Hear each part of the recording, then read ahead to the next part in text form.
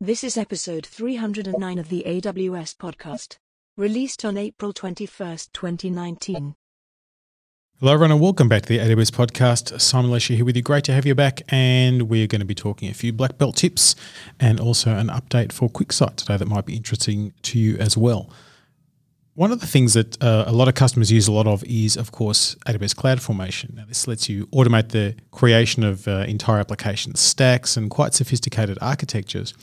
And over time, it's become more sophisticated to manage and also able to do more things. And one of the things I didn't realize it could do, because I haven't had to do it myself for a little while, was use something called rules and assertions to perform cross-parameter validation. Now, this is actually really powerful when you think about it. And once I dove into it, I'm like, wow, this is something I want to talk about.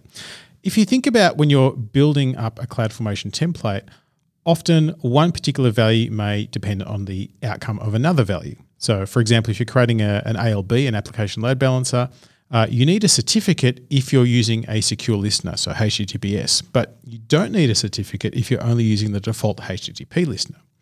So what if you want to have a CloudFormation template that determines whether you need that certificate or not, and then whether to grab the ARN of the certificate from Certificate Manager to make that all happen? You can start to see these interactions that take place. So the nice thing is that you have a set of rules that you can assert on these particular applications. So rules are used to perform parameter validations based upon the values of other parameters. So for example, you may want to say, I want to check that all the subnets selected in a template are within the same VPC. You can use this based upon your rules. You can also use assertions to assert that something should be in place or shouldn't be in place. So for example, my using SSL example is an assertion that may put in place. And you can apply it conditionally. So you can say this only needs to take place if something else is going on. Now you're probably sitting there going, Simon, this is really hard to understand. I can't visualize what's going on. There's a great blog post that goes into this in detail. But essentially what I wanted you to understand is that you can put in very sophisticated validation logic, and you can avoid errors and issues in deploying your stack by setting the scene as to what you want to have happen as an outcome of that CloudFormation template. And this can be made much easier using rules and assertions. Another capability that's really interesting is something called Service Control Policies, SCPs. Now, this applies if you're using AWS organizations. Now, just to remind you what AWS organizations is, it helps you centrally govern your environment as you grow and scale your workloads on AWS. So whether you're a startup or a large enterprise, typically you may have many AWS accounts, and you may want to set frameworks, parameters, or just automation on how you create groups of accounts reflecting your particular business needs. You may have different policies based on governance requirements. You may want to create a simple billing method so you can have a single payer. Lots and lots of different reasons why you might choose to use AWS organizations. It's interesting when you talk to different customers, one of the benefits of using AWS for a lot of customers is that they can go global in minutes. They can choose different regions all around the world and deploy their workloads where they need to, and to be close to their particular customers, which is great. There is also a collection of users for whom they don't want their data to ever be deployed in a different region. They may be government users, they may be adhering to different privacy constraints, etc.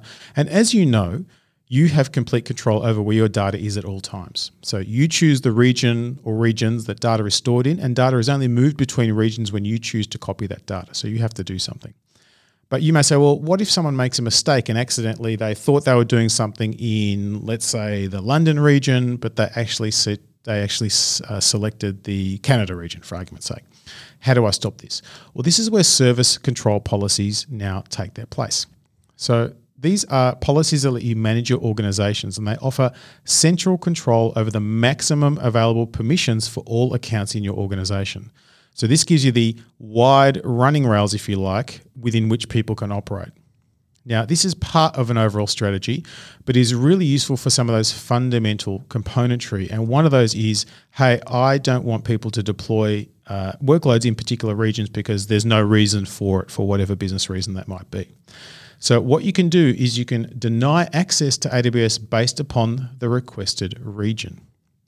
And what this allows you to do is to specify which particular regions are captured by this. So for example, you may say, EU West 1 or AP Southeast 2, whichever regions you don't want people to do, and it will do an automatic deny across all your accounts or any activity taking place in that particular region. know a number of my customers have wanted this for a long time. And what this does is essentially give you that running rail control to say, I can select where activities should be taking place, but more importantly, where activities shouldn't be taking place. So this is a really useful and powerful capability that if you have this type of constraint in your environment, I'd recommend you set up right now.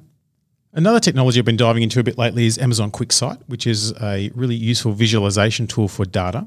And that was because I was doing some demonstrations of some data for some folks, and I was using the tools that I have available to me and said, hey, let me show you some data. And it was pretty cool. And as I was doing this, I discovered a few new things that I think are very relevant. One thing that's new-ish is the support for geospatial data, so latitude and longitude, with a whole bunch of built-in maps, etc., that make it really easy to visualize geospatial data. In my particular demonstration, I was doing some climate modelling type work and looking at where particular locations of climate modelling stations are. And it was super simple to simply reference the long and lat and see it on the globe, and then start doing aggregations and other types of visualization. It was interesting, the audience I was talking to, there was a sort of an audible, ooh, because we were doing it live. We were actually writing the code or the configuration, if you like, as we were going. And they're like, oh, look, there's my maps. It's all set up. Good to go. So that's pretty powerful. But what really caught my attention is something that's just become available called Amazon QuickSight ML Insights. And what this does is uses AWS's proven machine learning and natural language capabilities to let you get deeper insights for your data. And the nice thing is these are out of the box. So you don't have to do any complex configuration or train any models, etc. You get access to insights into three key ways. The first one is you get anomaly detection. So what this can do is continually analyze all your data to look for any anomalies and variations inside of the aggregates. And this is really useful to detect those little nuances that happen in business, etc. You can schedule these jobs and you can process them on a regular basis. So you can be looking out for when things change out of the ordinary across billions of metrics. Another capability is the ability to have forecasting. So QuickSight's built-in algorithms will start to learn from your data and show you the patterns and the sort of ranges of where things might go based upon previous performance. Anyone who's been involved in any business function knows one of the biggest things we have to do is forecast, and one of the hardest things to do is forecast. And at least by having some trending data and some very effectively applied patterns to that data using ML, we can generate some really visually appealing and hopefully accurate forecasts based upon the data that's coming in.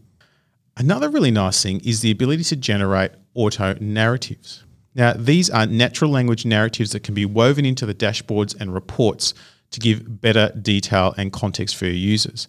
You can use customized calculations, you can customize the formatting to really tell a story. So sometimes a picture tells 1,000 words, but it would be really good if there was a few words with it. This really gives you the option. It's very, very effective and very, very powerful. The use cases that we typically see customers using this are things like sales reporting, web analytics, financial planning, and other kinds of embedded analytics where they're using the QuickSight SDKs and APIs to visualize data as part of their own application. And what we've seen is a real demand for customers to get the benefits of machine learning, but without the complexity of building the models and creating the data sets, etc.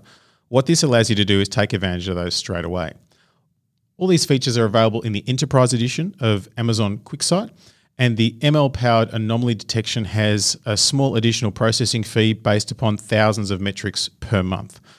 So, for example, if for the first 1 million metrics, it is 50 cents per 1,000 metrics. And once you get over 100 million metrics, you are down to 5 cents per month. So pretty straightforward, pretty simple. It's that classic pay for what you use, pay as you go. And you can choose when you use that anomaly detection for particular use cases that make sense. So if you're looking for a way to visualize your information differently and get more insight into your visualization with minimal possible work, then ML Insights is something to look at. There's a really great introductory video that I'll link to in the show notes that gives you a better taste of what I'm talking about, but certainly was something that I sort of discovered and was a little bit delighted by when I could use it, and I wanted to share it with you. So I hope a few little tips and some insights will help in your day-to-day work. We do love to get your feedback. AWSpodcast@amazon.com is the place to do it. And until next time, keep on building.